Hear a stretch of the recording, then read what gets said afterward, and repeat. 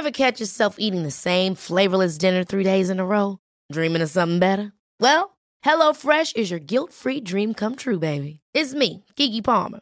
Let's wake up those taste buds with hot, juicy pecan-crusted chicken or garlic butter shrimp scampi. Hello Fresh. Stop dreaming of all the delicious possibilities and dig in at HelloFresh.com. Let's get this dinner party started.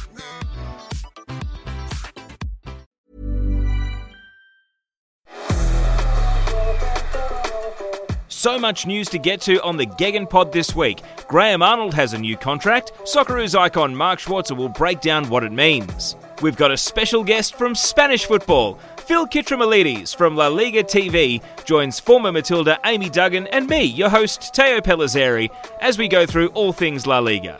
So let's get into the Optus Sport Football Podcast. This is the Gegenpod.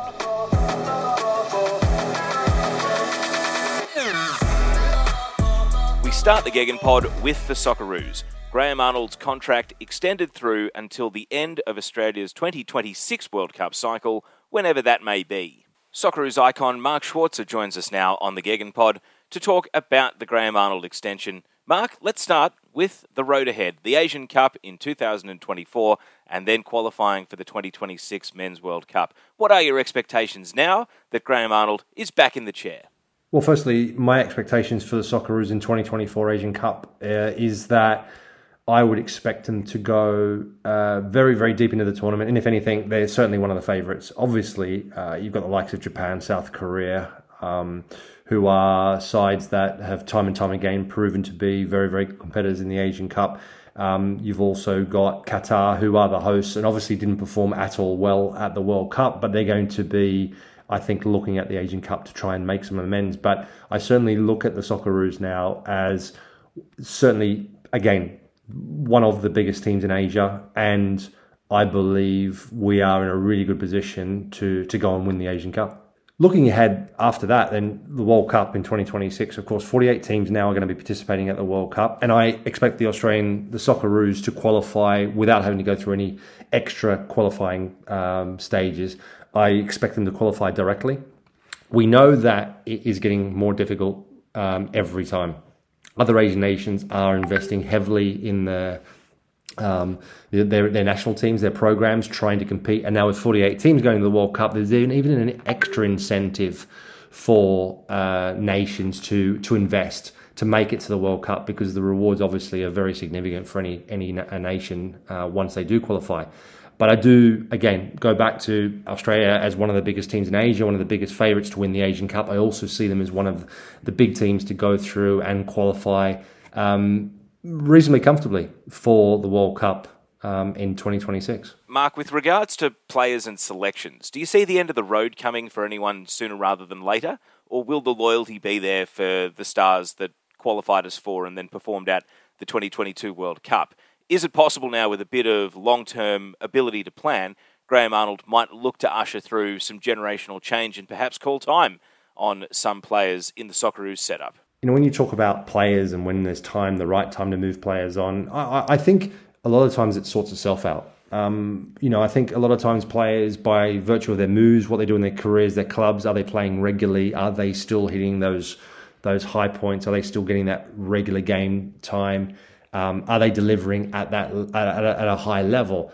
I think it'll show over the next year or two that the players that are slightly older, the players that maybe are looking to slow their career down a little bit, you can't afford to. If you want to be part of the national team and continue to play at the highest level and be part of this journey that these guys are going to go on again, you have to be playing at the highest possible level and delivering every week.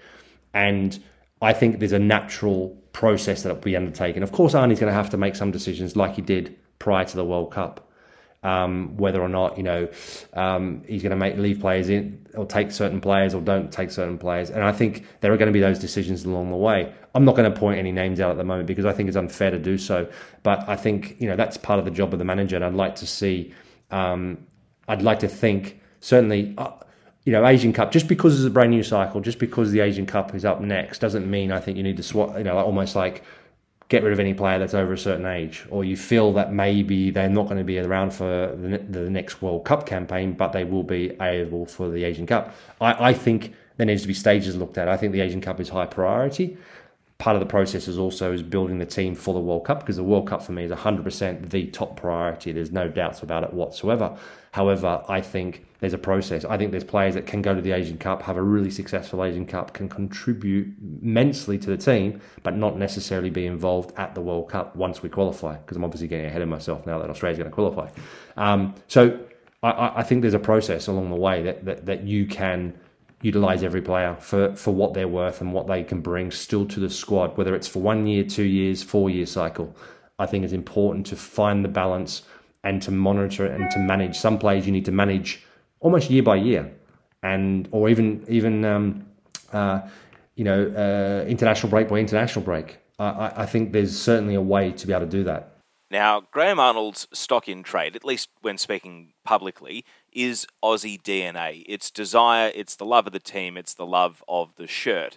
Do you think that over the course of another World Cup qualifying cycle, this might fatigue with the football fans in Australia, but maybe not so much the broader public because it plays well to the casual audience, but do you think that the fan base are going to start to want more, particularly with regards to the football and the tactics, rather than simply motivation when they hear from the national team manager?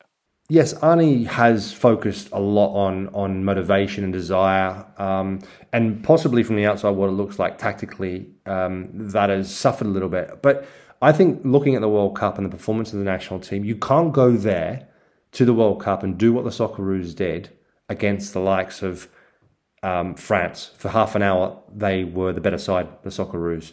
Obviously, it's half an hour, but still, it's France, one of the biggest and strongest nations on the planet, and the Socceroos matched them for the first, actually were better than them in the first half an hour. Yes, there were other flaws, and yes, tactically we got undone a little bit. We were also a little bit raw. Some players were still coming back, and that was their first proper meaningful game for some time. But I also think tactically throughout the rest of the tournament, they got it spot on. I think Graham Arnold actually surprised me. I said it beforehand, this team surprised me. Everything about this team surprised me. And I said it at the World Cup, and I'll say it again. It is the best team that we have ever sent to a World Cup. And the results don't lie. You don't go to a World Cup like Australia did, like the Socceroos did in Qatar, and win 2 games and keep 2 clean sheets and finish on equal, on 6 points without having a team. And tactically, you have to get it right as well. And I thought they did. They pretty much, Graham Arnold got nearly every tactical decision right and nearly every substitution right throughout the whole of the tournament. So that's the stepping stone. That's the benchmark for the Socceroos. And Graham Arnold obviously knows he needs to build upon that. He knows the challenges that it's going to be facing now after such an incredibly successful World Cup. How do you match that? How do you better that? That's his big challenge. And the only way he does that is he continues to progress. He continues to be tactically on point, and he has to be. Because like I said, Asian teams are getting better. Qualifying is going to be still very, very difficult, but I still believe they'll qualify. Asian Cup before that, they've got to be tactically on top. For me now, the given is the motivation, the desire. That's a given. That is there in this team. That's been bred into this team. Now it's the tactical awareness, the technical edge that they have to develop and continue to develop. And they showed at the World Cup, they've got it in them. And the management, the staff have it in them. Now they have to continue to evolve it. And I think they will. Now, one thing Graham Arnold really hammered home in his press conference was facilities and government funding. He raised at least 3 times the absence of a centre of excellence, a home of football. At one point during the press conference, he spoke about funding for the Socceroos and for Australian national teams relative to club teams in NRL and AFL and how that is equated in facilities. Mark, is it too much of a distraction to have the national team coach acting as a lobbyist? I don't think anyone in football is going to complain about what Graham Arnold said. In fact, I think it's fantastic that he said it.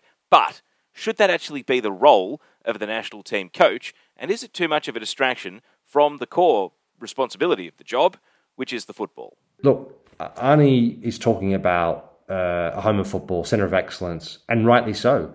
I also agree. I don't think a national team coach should be talking about it.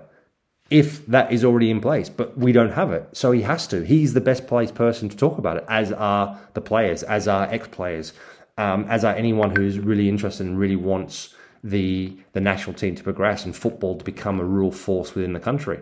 We have an incredible platform. We just never really have utilised it, and we've not taken advantage of it. And there's time now that we really need to continue to push for it. Arnie's absolutely 100% right. He needs to lobby, continue to put pressure on the federation, on state governments, federal governments to demand, to request more funding. And I think I've said it as well. Funding is the key. We need to be on at the very bare minimum, on a par with the other codes. And we're not. We're miles behind in the funding from state and federal governments. And that is unacceptable. And I think we have to keep talking. We have to keep putting pressure on. We have to keep demanding.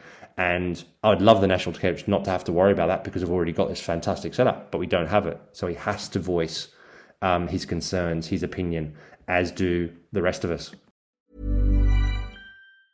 Ever catch yourself eating the same flavorless dinner 3 days in a row? Dreaming of something better? Well, HelloFresh is your guilt-free dream come true, baby. It's me, Keke Palmer. Let's wake up those taste buds with hot, juicy pecan-crusted chicken or garlic butter shrimp scampi. Hello Fresh. Stop dreaming of all the delicious possibilities and dig in at HelloFresh.com. Let's get this dinner party started.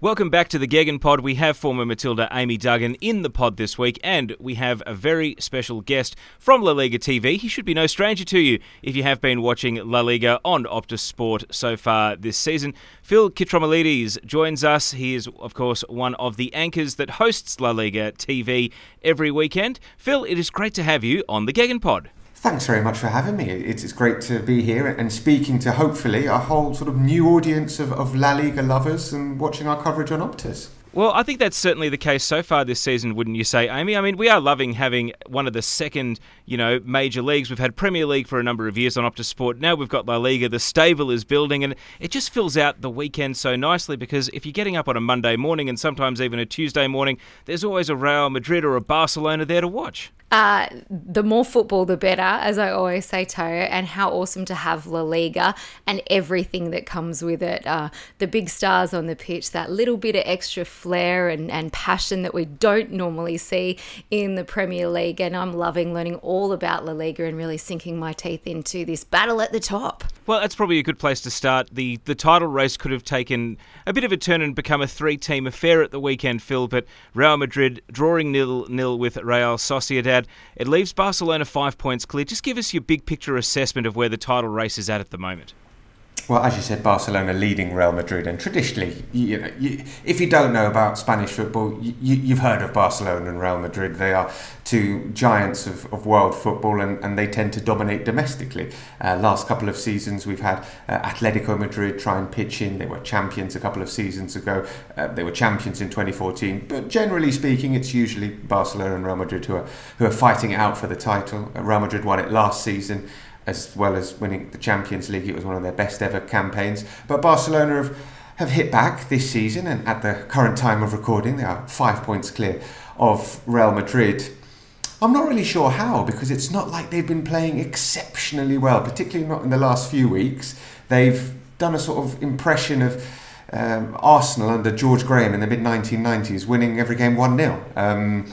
3 consecutive 1-0 wins, which, Barca don't tend to do 1-0s. It's not really in their DNA. So to have 3 in a row, it's the first time in 43 years that's ever happened. Just to give you an idea of the kind of performances.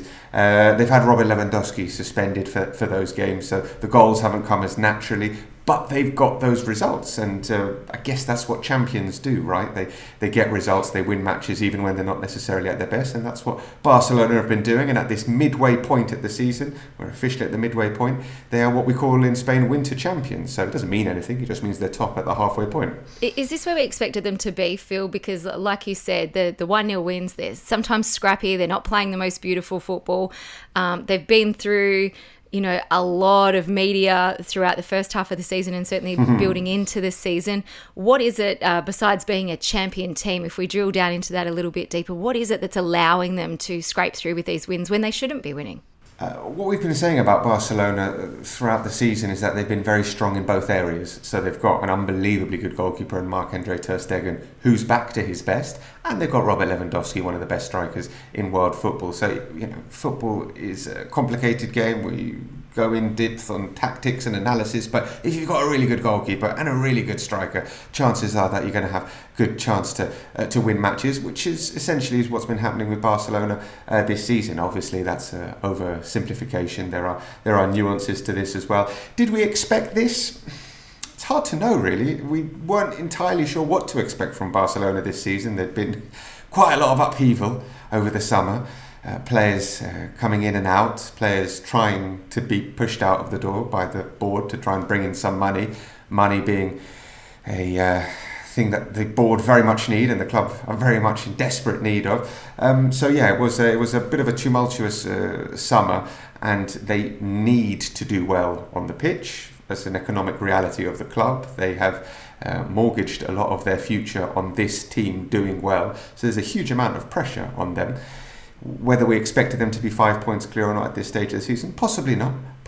And we didn't expect them to crash out of the Champions League. That was unexpected. But domestically, I think most people expected it to be relatively tight between them and Real Madrid. And it is still relatively tight because they're only 2 bad results away from being overtaken. So they're not exactly running away with it yet. You mentioned the financial situation. It seems as though during the January transfer window, at least, the headlines about that have eased off in world media. It might be a different situation in Spain. It might be getting talked about every day. But are we getting to a pressure point with this Europa League tie against Manchester United where Barcelona, not only do they need to win La Liga, do they need to win the Europa League as well in order to sort of make up for the financial shortfall of getting knocked out of the Champions League? And is there a pressure point on this just around the corner? Well, there is a lot of pressure on this Barcelona team because, just briefly for anybody who isn't entirely sure what we're talking about, they did a lot of things in the summer. They sold off a big chunk of their TV rights money for the next 20 years to a private investment company. So they've got a lot of money now to bring in players, but it means that they're going to have less money every year for the next 20 years or so from TV. They sold off other parts of the club as well, merchandising arms, content creation parts. They sold a lot of things off to get money now, to invest in the club now, to try and get them back to the top. Now, if you win the Europa League, you get about 8 million euros. That is nowhere near enough in terms of plugging any kinds of financial shortfall. What is important for Barcelona is to get back to being, yes, successful on the pitch, and that success will bring with it commercial deals. When Messi was there, they had around 40 official sponsors, and that number dropped to below 20 in the last couple of years since he's left. So commercially, they've been absolutely decimated, which is why they're in such a terrible financial situation. So yeah, the Europa League would be a start, but I mean, winning that is not going to bring them enough money for their money woes to disappear. What they need to do is consistently be successful. It will bring prize money, but it will also attract commercial deals as well. I'm just going to throw it right out there, Phil. I'm a Manchester United supporter, so I'm kind of hoping they get knocked out by Man U in the coming weeks. I don't know that, as you said, that helps the club's financial state. You mentioned players obviously being, pushed out the door and the board having to make decisions for finances. Can we talk about Frankie de Jong? Because obviously this was personally a really tough battle for him when chat was that the club didn't want him, yet he's been able to retain his place in the first team. Is there any chat about him still leaving, especially because we're still in a transfer window or if come the end of the season, or is he now a long-term Barcelona player? Will he stay there for life? Yeah, it was a really strange situation in the summer because there was a deal for him to go to Manchester United. The club were absolutely desperate for him to go to Manchester United. And he said, no, I am not going. I've got a contract here. I've signed a contract, a very well-paid contract. I want to stay here. I like it here. I'm not going anywhere. So it was a curious situation, but good on him, I guess. And not only that, but good on him for also forcing his way into this Barcelona starting 11, because it's not easy to get into a team with Sergio Busquets, Pedri and Gavi ahead of you. But he's done that. They now tend to be playing four midfielders with either Pedri or Gavi playing a little bit further forward in the front three. And Frenkie de Jong is very much a fixture of this Barcelona side. He has been sort of potentially touted as the replacement for Sergio Busquets. I'm not sure if that's necessarily his best position. We're seeing him playing alongside him now. But if you say if he's going to be a Barcelona player for life, I think their plan now is to keep him for the foreseeable future. But then if another tasty looking deal comes along, they'd be up for selling him. Basically at Barcelona, pretty much anyone is for sale. Anyone is for sale because they need to bring in money. So Frenkie de Jong was one of the crown jewels, a really talented midfield international player. A lot of people wanted him. Manchester United were ready to put up the cash. They were ready to sell him, and he didn't want to go. That's the curious situation. But if it was to happen again, who knows what might happen in the future, although he's pretty happy in Barcelona. And if it were to happen with another player as well, like I said, basically anyone is up for sale for Barcelona for the right price. So it depends on the player whether or not they want to go. Now, the 5-point gap at the top of La Liga, Real Madrid are going to be in hot pursuit, you imagine. But what do you perceive as a potential Barcelona weakness?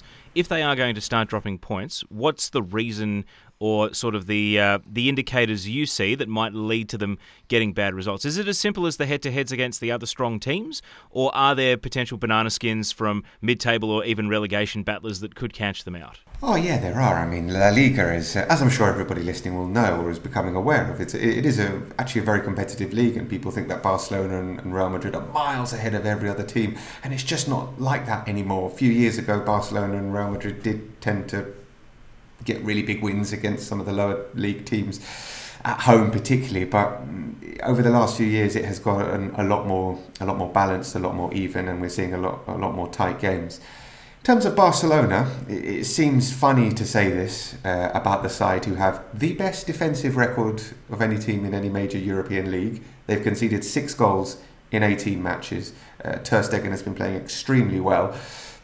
But that's perhaps why Ter Stegen has been playing extremely well. He's made a number of match-winning saves. Almost every game he makes at least 2 or 3 exceptional saves, and I guess he can't keep doing that. If you look at Barcelona's expected goals allowed, it's nearly 15 goals that they should have conceded given the situation that they were up. So Ter Stegen's playing a really, really vital role. So I guess that's a potential weakness. Again, it feels silly saying this about a team with such a good defensive record in La Liga, but I think they've been outperforming thanks to Ter Stegen. And if you look at the Champions League, they conceded a lot of goals in the Champions League when they were perhaps playing against a slightly higher level of opponent. So maybe that is one aspect where Xavi will have to work on. They brought in Jules Koundé from Sevilla, big money summer signing. He's improved the defence. Ronald Araujo is one of the best defenders in Europe. If he stays fit, he will help Barcelona, but it just feels like at the moment they're giving up too many opportunities to their opponents. The good news for them is that their goalkeeper's been absolutely amazing. I just wonder whether or not he can keep up that level for the entire season. Well, let's move on to the Real Madrid side of the equation in the title race. And I wanted to ask you first, Phil, about the generational change in midfield. Luka Modric at 37, coming off another great World Cup, and Real Madrid have signed a number of young players to potentially be his successor.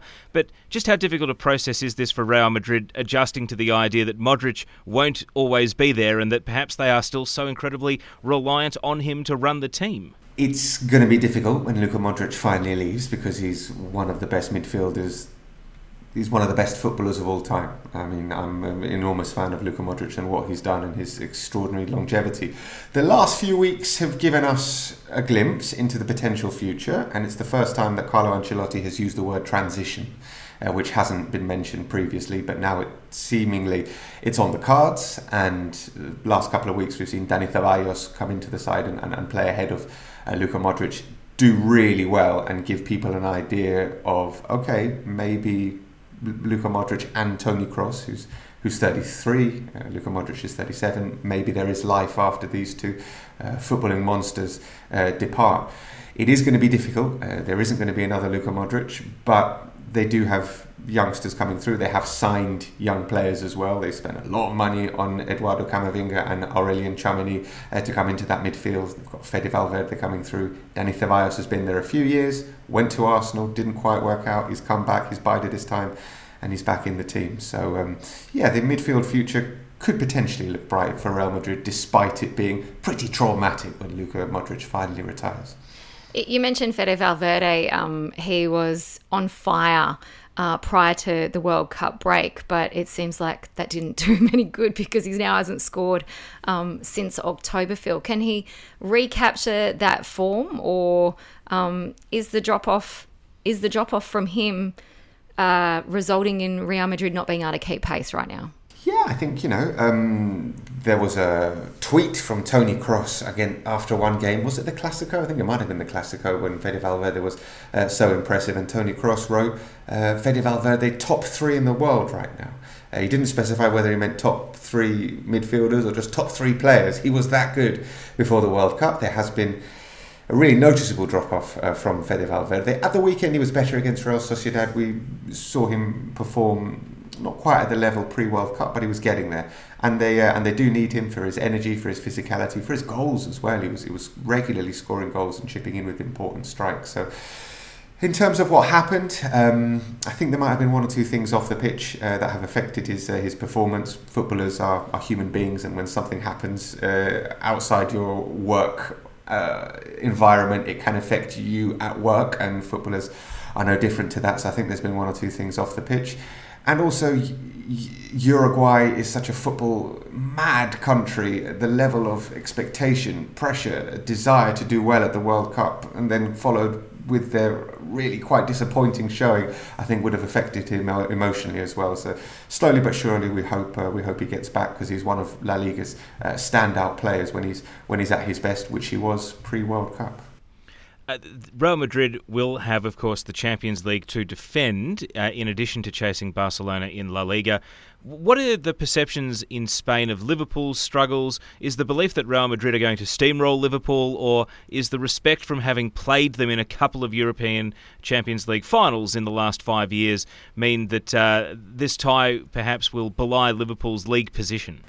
When I say what I'm about to say, Liverpool fans and Manchester United fans tend to get sort of really quite proud of themselves and puff off their chest, because here in Spain, Liverpool and Manchester United are held in real major awe. They are respected as great footballing institutions.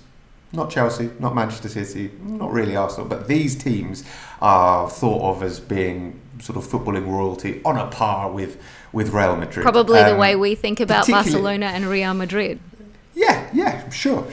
I mean, particularly Liverpool, because of what they've done in the European Cup, which gives them that aura and that mystique that Real Madrid certainly have about themselves. So the maximum respect for Liverpool, despite their disappointing season. I think whenever Real Madrid or Barcelona come up against Premier League teams, the question of physicality is often raised, and Real Madrid were steamrolled a little bit by Chelsea in the semi-finals a couple of seasons ago, and that really sort of raised people's eyebrows, and I think it led to a bit of a shift in Real Madrid's approach as well, bringing in players like Tchouameni, like Camavinga, like Fede Valverde to try and compete on that level. So even though Liverpool aren't doing particularly well, I don't think there's any kind of arrogance from Real Madrid. There's maximum respect. But there's confidence. There's always confidence from Real Madrid, particularly in the European Cup, because they view it as their competition. One other player I wanted to ask you about isn't in La Liga and won't be until July 2024. Endrick. How much excitement is there for his arrival in the future, touted as the next great wonder kid? It reminds me a lot of Barcelona securing Neymar when he was at Santos, and again, it seemed as though the deal went through years before they were able to actually bring him to Spain. How much does this reinforce the perception of Real Madrid as world football's top dog, that the best next player in world football is theirs, and they can't even put him in the squad for another 18 months? Yeah, I mean, I think Real Madrid fans are hoping that he's going to turn out more like Vinicius and Rodrigo and not like Reinier. Do you remember Reinier? Do you know Reinier? You might not know who Reinier is because they spent 35 million euros on him when he was a teenager, and he's on loan at Girona now and not even getting into their team. So this doesn't always work out, but it has worked out, this strategy of signing the best young Brazilian teenagers for a lot of money. Because we're talking about huge amounts of money for teenagers who are unproven in Europe. But like I said, it worked with Vinicius. It worked spectacularly with Rodrigo as well. So if Endrick can come and have anywhere close the kind of impact those two players have had on the first team, then it's going to be another spectacular signing. And Real Madrid are very focused on the Brazilian market. They've got their sort of chief scout is a guy called Juni Calafat, who is very much focused on this kind of market to the detriment of perhaps other markets. Because I was told that Real Madrid had old Mudryk brought to their attention a good few years ago, and they decided no, we're not interested in him. They were more focused on the Brazilian market, and you know, a few years later Mudryk goes for 100 million euros or 100 million pounds. But yeah, the Brazilian market is where they do their best work. And if, like I said, if Endrick is anywhere good as Rodrigo or Vinicius, then it's going to be a hell of a signing. But we just don't know. He's 16. He's a child. He might not be able to cope with the immense pressure. Vinicius broke down in tears at the Bernabeu after scoring a goal against Osasuna a couple of seasons ago. That was the level of pressure he was under. And this is someone who'd played for Flamengo, which is the biggest club in a football-mad country like Brazil. He'd felt pressure before, but it's not like coming to Real Madrid. It's a new level, and these are really young kids. So yeah, there is excitement for Endrick, but there's also a bit of caution because we just don't know. He is a bit of an unknown entity, given that he is a child. Let's talk about the top four race, and I want to start with Atleti and Diego Simeone, because at times this season it seems as though the 11-year relationship has been coming perhaps to an organic end. Now Atleti are starting to look a bit more secure in the top four, albeit with a very good chasing pack that are holding them to account.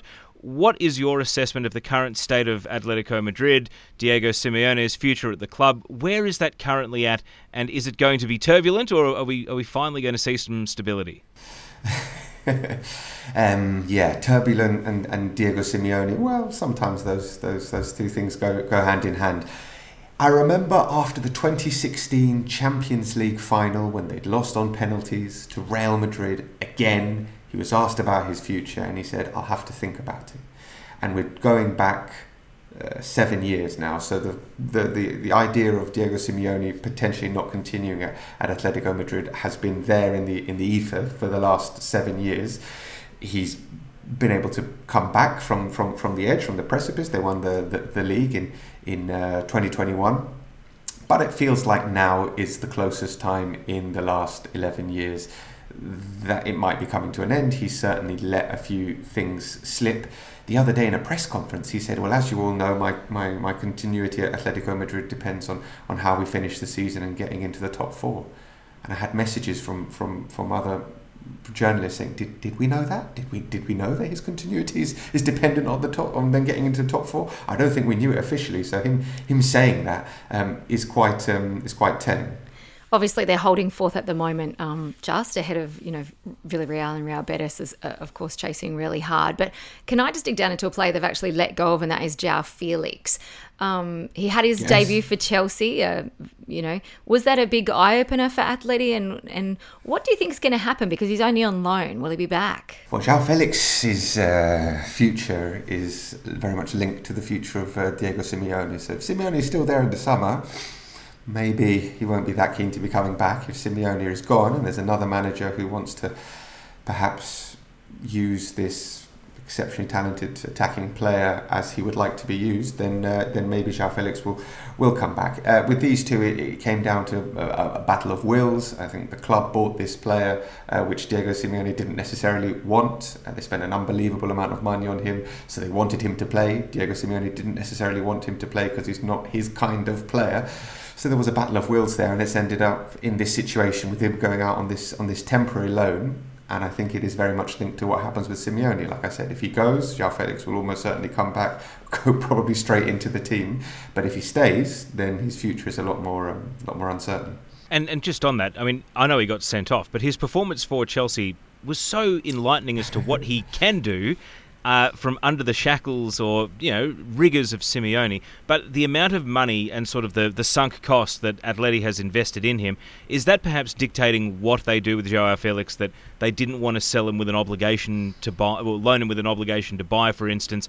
Is recouping the transfer fee front of mind here, or do you think some pragmatism will eventually enter their thinking? The transfer fee has been the biggest problem for Joao Felix. I mean, you spend 125 million euros on a teenager who's had half a good season for Benfica. I mean, it was a ludicrously inflated transfer fee, which brought with it all sorts of problems and expectations. So from that's been the problem for Joao Felix. Had he come on much less money, there would have been much less expectations, and there wouldn't have been as much focus on him, and who knows how things would have developed. He is their main asset, he is their most expensive player ever, and they have invested an unbelievable amount of money, so they are not about to let him go on the cheap. But for that to happen, he needs to play, he needs to do well, and someone needs to come in for him with a lot of money. So if someone comes in with a big offer, then I'm sure they'd be open to hearing those offers. Now, one of the great strengths of Spanish football is the dominance of Spanish teams in European competitions, and Villarreal are the only team left standing in the Europa Conference League at the moment. The only La Liga team left standing in the Europa Conference League. But they have just lost Arnaud Danjuma to Spurs, and they are in a battle to try and finish fourth. So when you assess Villarreal and their role in the second half of the season, are they going to prioritise the Europa Conference League and try to win that trophy, or is qualifying for the Champions League more important? And then how much of a blow is losing Danjuma as they try to achieve these goals on multiple fronts? I think qualifying for the Champions League is infinitely more important than winning the Conference League, but as they progress in the Conference League, the closer they get to a hypothetical final, the more serious they will take it. But fourth place is absolutely up for grabs in La Liga this season. It is wide open. A number of teams feel that they can make the top four, and Villarreal are one of the strongest ones, so they will definitely be prioritising La Liga and prioritising getting back into that top four and getting all that lovely Champions League money as well. In terms of Danjuma, very funny season for him, because he got injured, and then there were some issues potentially in the dressing room, off the field, things that we're not necessarily privy to, but I've heard whisperings that he wasn't particularly happy. But the change of manager didn't help him as well. Unai Emery loved him, Quique Setién loved him a little bit less, and was willing to let him go out on loan. I don't think it's a massive blow for him, because Quique Setién has a style of playing, and he's got his two wingers, Jeremy Pino and Samuel Chukwueze. They're the players that he particularly wanted to play, and he won't be viewing the loss of Arnaud Danjuma as anything too destabilising. They had to get rid of some players because they had a budget for the squad or for a Champions League side, but they're competing in the Conference League, so they had to balance the books a little bit. So getting rid of Danjuma, even if it is for a loan, will free up a bit of salary space for them. So I don't think it's a massive blow, even though last season he was really, really, really important on an incredible run they had in the Champions League. But they finished 7th last season, and they finished 7th the season before that as well. So they really, really need to get back into the top four. Yes, they've had great European runs, winning the Europa League, getting to the Champions League semi-final. But this is the season for Villarreal to make the top four. Losing Emery was a massive, massive blow. And I'm not sure if they're going to be able to do it with Quique Setién. But it should be fun to watch them try. What I'm curious to know with the Europa League, which you've touched on, is will we see an all-Spanish final? Obviously, there's still Betis, Sevilla, Barcelona and Sociedad all still in the tournament. Do you think we might see an all-Spanish final? I'd love to see an all-Spanish final. I mean, you've mentioned the Europa League team there. Obviously, Sevilla, 6 times winners of this competition. It is their competition. They're breaking my heart this season, though, can I tell you? Because I adopted them early on after a wonderful season last year, and they were so far ahead last year of where they are this season that they're breaking my heart. So I'm holding out for Europa League here with Sevilla because I think that's all we've got a chance of winning. So it's your fault, Amy, because they've had really good seasons up until you started supporting them. So I'll go and tell all the Sevillistas it's Amy Duggan's fault. Address your concerns to her. Yeah, I mean it's really bizarre what's happened with Sevilla this season, and they were in a relegation battle a couple of weeks ago. They're too good to go down. It's a phrase that gets bandied around, but it's genuinely true with this team. They won't go down, but they might not make European football otherwise. So the Europa League is really quite huge for them, and it's got an emotional pull for them as well. They feel like it's their competition, so expect them to, if not prioritise it, but they'll go for it. They've got nothing to lose, and maybe we will see that Spanish final. If you were going to pick two teams to be in that final, who would you pick, Phil? Who would be the pick of the bunch? Probably, Barcelona and Real Sociedad are the two best Spanish teams left in the competition. I would love to see Real Sociedad make a European final. They're having such an extraordinary season in LaLiga. They are competing with the big boys. They're winning matches, and they are doing it with kids from their youth academy. 18 players who have played in the first team squad this season have come through the youth academy. It's more than any other team in any major European league. They've got an identity, they've got a belief in the manager, they're aggressive as well, and it's a great story. So if they were to make the Europa League final along with Barcelona, that would be terrific. You mentioned the phrase "too good to go down." Valencia have just parted ways with Gennaro Gattuso. Whether or not that was an inevitability, they find themselves sitting just 1 point above the relegation zone. This is a team that 20 years ago played in consecutive Champions League finals. Now they find themselves here. Who's coming in as Valencia manager? What's your mail? And is there a actual chance that they could get dragged into a relegation battle here if they get that appointment wrong? They're 1 point above the relegation zone, even though they're 14th at the moment. That's how tight it is at the bottom. And I think there is a chance they might get dragged into the relegation battle simply because they're a really young squad. They're a squad that didn't expect to be involved in a relegation battle. They weren't sort of mentally prepared for it. They've got quite a few players on loan as well, and loan players thinking, probably not going to be here anyway next season, so maybe they won't be as committed to the cause as perhaps other players. The new manager is a guy called Voro. He's the caretaker manager. He has been in caretaker charge of Valencia. This is his 8th time. He's basically the break glass in case of emergency manager, and he comes in and stabilises the ship, and they tend to be all right when he comes in.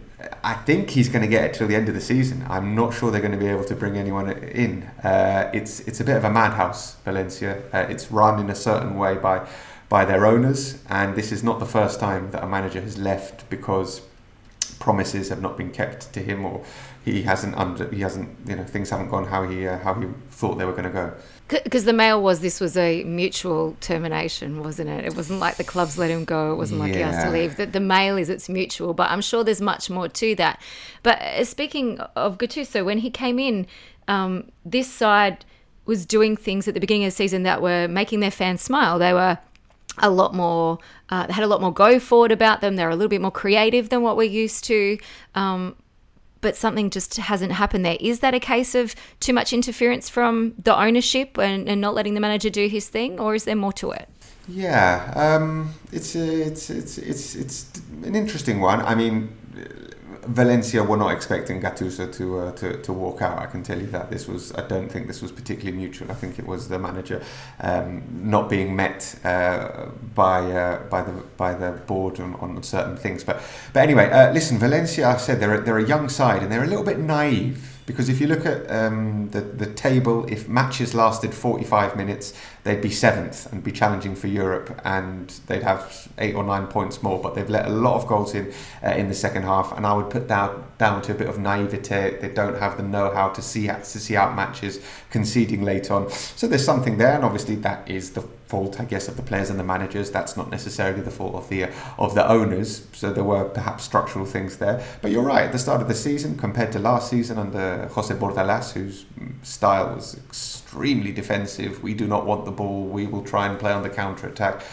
This was a breath of fresh air. So yeah, it's gone pretty sour pretty quickly, and the club who are an absolute giant. I mean, I live and work in Spain and I can't get across, what a big club this is. Valencia's the third biggest city. They've got a massive fan base, really proud history, and they are in the doldrums, and it's difficult to see them coming out of it anytime soon, given the limitations that any new manager that comes in will inevitably face. We'll find out if they are in that relegation battle where I'm really glad to hear you say that Sevilla is far too good to stay down there and will have no problems. But one team that will struggle is Elche. Winless after 19 games, 14 points out of it. Where does it put them amongst the worst performers in La Liga? So, Elche currently have 6 points after 19 games, which is really terrible. They're on course for the lowest ever points tally, because the lowest ever points tally was Sporting Gijón in the 1997-98 season with 13. So if we're at the midway point and they've got 6, I'm not very good at maths, but they're on course for 12 points. So this is potentially the worst ever season in La Liga, and it's difficult to explain how this has happened because the squad isn't actually that bad. They've got some pretty good attacking players, but I think the longer it's gone on, the just cloud of negativity has surrounded the players. You doubt yourself. I mean, obviously, Amy, as a former professional, if you're in a really difficult situation, you begin to doubt yourself. The simple passes don't come off. You doubt your teammates. You doubt everything. This creeps in. And it affects your performances. So, Elche are going down. I think we can say that. They're 14 points from safety. It would need a Champions League run of form for them to escape, which is not going to happen. The question is it going to be the worst ever season in the history of La Liga? So, that's something interesting to watch as well. Are Elche going to manage to get to 13 points, or are they going to be officially the worst team ever? Now, Phil, I know that we could have such a wide-ranging chat with you because we watch La Liga TV here in at Optus Sport. Often it'll be a Monday morning. I'll be cutting a mini-match and some highlights packages, and we'll have you and the other pundits on in the background. So I knew that we could take this conversation in any direction we wanted. But to finish, what's the sleeper storyline that we haven't asked you about? What's the La Liga team or player or issue to watch in the second half of the season that maybe we haven't touched on so far that you think could be either an explosion or a slow burn through the second half of the campaign? The team of the season for me at the moment, so far, the story of the season is a team called Osasuna, who you might not have heard of, dear Australians, because they are not a massive team. Oh, we have, because it was John Aloisi's club when he played in La Liga. Oh, of course you have. We all know Osasuna thanks to John Aloisi. So you all know Osasuna, so you should all get on the Osasuna bandwagon this season because they're playing extremely well and they're absolutely flying in the league. They're 8th, they're a couple of points off European football. They've got an extraordinary stadium. The home fans are unbelievably passionate, noisy, vocal, intimidating. It's a great place to watch football. They've got a lot of homegrown players as well. Small budget, but the manager is doing wonders with them. He's the longest serving manager in La Liga after Diego Simeone. They had a really poor run last season. They didn't sack him. They backed him to the hilt, and it's paying dividends. So watch out for Osasuna. Like I said, forgive me for underestimating your capacity to know random teams, because John Aloisi has spread the gospel of Osasuna all the way to your part of the world. But they are a team to watch out for because they're an exciting team, and they play good football, and matches in their stadium against the big teams. When Barcelona come, when Real Madrid come, it is one of the most difficult places to go. If you're a Premier League aficionado, let me give you a comparison. It is the Spanish version of Stoke away on a cold Tuesday night. That is Osasuna. So keep your eyes on them because they're doing wonderfully. Phil Kitromilides, we can keep watching you on La Liga TV on Optus Sport. Thank you for such a thorough deep dive into so many different topics around La Liga. It doesn't matter which end of the table or whether it's the European competitions. I know you're a font of knowledge from having watched your work, and I knew we could do this to you and grill you on all of it today. So thank you so much for joining us on the Gegenpod. Pleasure. Let's do it again sometime. So let's wrap up the Gegenpod with some rapid fire, and we do have former Matilda Amy Duggan to get us to the finish line. Amy, the FA Cup, What a match between Sheffield United and Wrexham. Of course, Wrexham are famous now because of the documentary with Ryan Reynolds and Rob McElhenney taking over as the club's owners, and they were 3-2 up before a last-gasp equaliser means that it goes to a cup replay, and Spurs could be waiting in the next round. Do you think Wrexham, I know it's a Hollywood story quite literally, but do you think they can keep it going, beat Sheffield United in the replay, and then set up another dream tie against Tottenham? Oh, I hope they can. How good is this fairy tale? I think we look at Wrexham and they weren't a big team, and Ryan Reynolds has come in, and since he's got there, the investment in the squad has been heaps, but also the media has been focused on them, and for them to play a team that's 70 above them, as in Sheffield United, and be winning, it was like, oh my gosh, the upset of the season, and then to have your heart broken in the 96th minute, unbelievable. I think in the replay, even if they get the job done, Spurs will be waiting, and they won't have the class to beat Spurs, I don't think. But can you imagine? And what a good guy Ryan Reynolds is too, by the way. Like last week, forking out £600 to pay for a junior futsal team's kit that are now going to carry their symbol. I just think he's creating what I call the wave effect. He's dropped a big pebble in the ocean, and the waves just keep going, and they're all good. Elsewhere in the FA Cup, Liverpool eliminated by Brighton. So do they put all their eggs in the Champions League basket, Amy, or do you expect Liverpool to still fight from mid-table back into a Europa League place, even if it seems as though the top four might be a bit too far away? I think they're always going to fight. They're a big club, and won't it be weird not to see them one in the top four, but if they're, completely eliminated from Europe this season?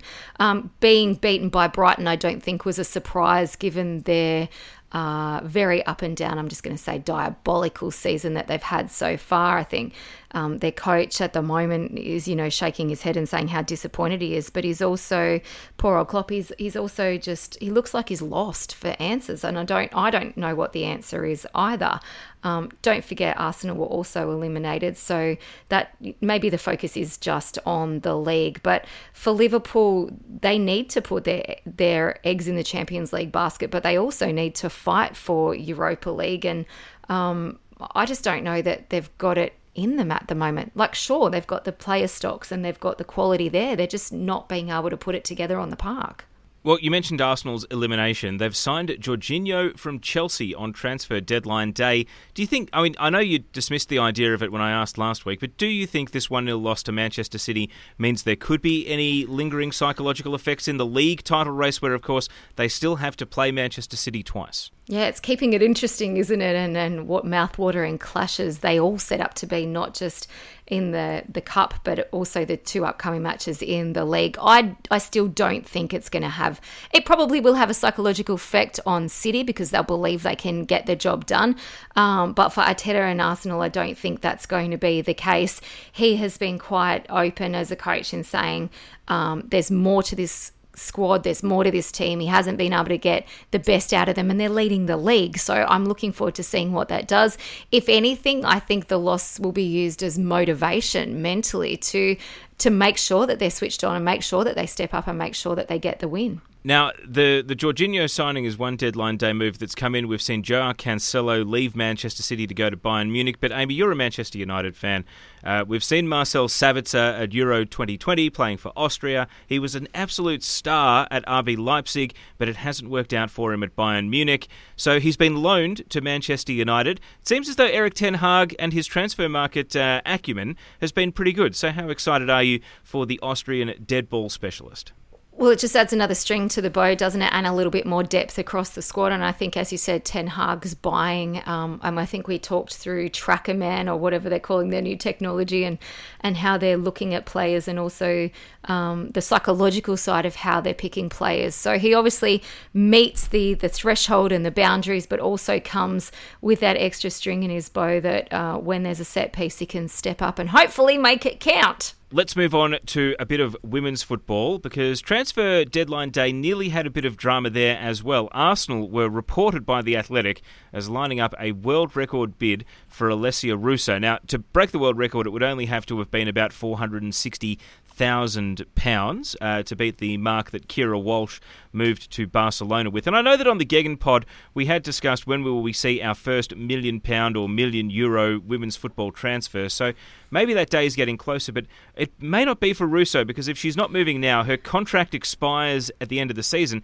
which would obviously give her pick of the board, and I'm sure there'd be no shortage of clubs willing to pay her a very nice wage to attract the breakout star of Euro 2024 or Euro 2022 for England. So much to unpack there, Tate, isn't there? Like breaking or almost breaking the record. I've heard that they turned down the offer that came to them from Arsenal. So I'm kind of a bit baffled and need to read a little bit more on why that would be. Manchester United might just be trying to hold on to her for the long haul. But I think, if she's smart, obviously she's going to wait until the end of the season as well. And then, of course, there'll be all the hype around the Women's World Cup, and they've come off this Euros, and she's hot property at the moment. So yes, for Alessia, it's probably going to work out well. I hope Manchester United can hold on to her, but I don't see it working out like that. I think gone are the days of loyalty from players to the badge or to a team, and it's a business now, and it's about making the most of your career. And I think that's a wonderful thing in one sense, but it's also it's bittersweet in another. But yeah, like if I want you to go in Russo's shoes here. If you were running down your contract, but you knew there was a World Cup, so she can't risk an injury here. This is effectively gambling on her own form. I'm going to finish the WSL season strong. I'm going to have a good World Cup with England, and then I'm going to be able to name my price anywhere in the world. But you come from an era where job security and even getting paid to play was a totally foreign concept. So as an ex-international from a different generation, how does it make you feel to see Russo taking this sort of a move? With great risk there comes great reward. And I think that's probably the way that she's looking at it. It's not like she's at the end of her career, Tay. She's at the beginning of her career, and I do understand there's the risk of injury there, but I think the likelihood of that happening is probably not something that she's focused on, and I don't think any player thinks like that. It's hard to imagine players now having to juggle and balance the business of sport with being a great athlete, and I think that's why we have managers, right? So I just let people do their own business. But you're right, I think she's going to be able to set her own price, and certainly if she scores another goal the way that she did at the Euros, and she'll probably pick up a Puskas as well. So, the accolades just keep coming, and I think the sky's the limit. Wouldn't it be cool to see her break the $1 million mark? Maybe we'll go close. Was I asleep? She's at Manchester United. How do United not have the money to meet her demands, Amy? What's missing, given that this is one of the biggest, if not the biggest, commercial club in the world that should have the money to say, hey, Alessia Russo is great for marketing, if not a great footballer on the pitch. Why wouldn't they just break the bank to give her a new contract? Maybe they will, and they just, they just haven't done it. Now, maybe there's more to this story. Maybe she's expressed to them that she'd like to try new things as well. But right now she's wearing the red jersey, and that's all I'm worried about. And that team's flying. I don't think at the beginning of the season, especially in the WSL, we thought it was going to be a two-horse race again between Arsenal and Chelsea. And this Manchester United side are doing everything at the moment right to be right up the top. Well, just for our listeners' courtesy, we are recording this on Wednesday morning as the transfer deadline comes to a close. So any additional deals, make sure you jump onto Optus Sport. We've got our full transfer tracker there. And, of course, the written team and digital teams are getting you across all the transfer news, as well as anyone arriving in the Premier League with our Premier League productions content as well. But, Amy, just last topic of the Gegen Pod today, Harry Souttar, deal done to Leicester City. We've known and touted that a Premier League move has been coming for such a long time, and you get first crack at telling us what great news this is for Harry. Well, I think it's not just great news for Harry. It is great news for Harry. It's actually wonderful to have an Aussie in the Premier League. I'm sure, the following of Leicester is going to be going through the roof from now till the end of the season. It's absolutely awesome. and great for him too. And I think it's a good fit. There was a lot of teams bandied around about who wanted him and where he was going to go. And I think we've discussed on previous pods why this is such a great move for him. And I think it'll help his game grow as well. And I just hope that he can come back. He played really well during the Men's World Cup, but was obviously returning from that knee injury. And I hope he can re-find the form that he is so well known for. He's such an imposing character on the field and as well as stature, but does have some great distribution skills as well. And I look forward to seeing more of that. But I also think on the other side of that, it's great for our game. It's great for the Aussie game to see Aussies, making it to the top and being on not just the world stage, but the premier footballing stage in the world and mixing it with the best every single week. And I think it's the most fantastic news. Amy Duggan, it's been a very diverse Gegenpod with the topics that we've ranged across today. So thank you for joining us for the majority of it. And no doubt we'll be speaking to you again on this platform soon. Absolutely. And can I just mention with the World Cup stadium move, Australia taking on Ireland in that opening game of the Women's World Cup will now be played at Stadium Australia, which opens up a whole lot more seats for Aussie fans to get their bums in, and they go on sale on February 24. So put that date in your diary, jump online, and do not miss out because this will be a record breaker. Yes, a big thanks to Amy Duggan and also earlier in the show, Phil Kitromilides from LaLiga TV, and right off the top, of course, Mark Schwarzer as well. The Premier League returns with a bang on Saturday when Chelsea host Fulham from 7 a.m. Australian Eastern Daylight Time. Everton play league leaders Arsenal from 11:30 p.m. Australian Eastern Daylight Time on Saturday night, and you can see both Manchester United against Crystal Palace and Liverpool away to Wolves in Goal Rush from 2 a.m. Australian Eastern Daylight Time on Sunday. The big one from 3:30 a.m. Australian Eastern Daylight Time on Monday morning is Tottenham against Manchester City. La Liga continues with Real Betis hosting Barcelona from 7 a.m. Australian Eastern Daylight Time on Thursday. Then Real Madrid plays Valencia at 7 a.m. Australian Eastern Daylight Time on Friday. And you get a double dose of the big boys because Real Madrid are back at midnight Australian Eastern Daylight Time on Monday with their trip to Mallorca, while Barcelona play at 7 a.m. Australian Eastern Daylight Time on Monday against Sevilla.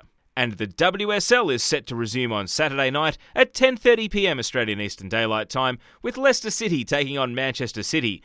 Don't miss Sam Kerr's Chelsea playing Tottenham on Sunday night at 11:30 p.m. Australian Eastern Daylight Time. So that's it for the Gegenpod this week. Make sure to subscribe and rate us 5 stars wherever you get your podcasts. I've been your host, Teo Pellizzeri. Thank you for joining us once again on the Optus Sport Football Podcast. This was the Gegenpod.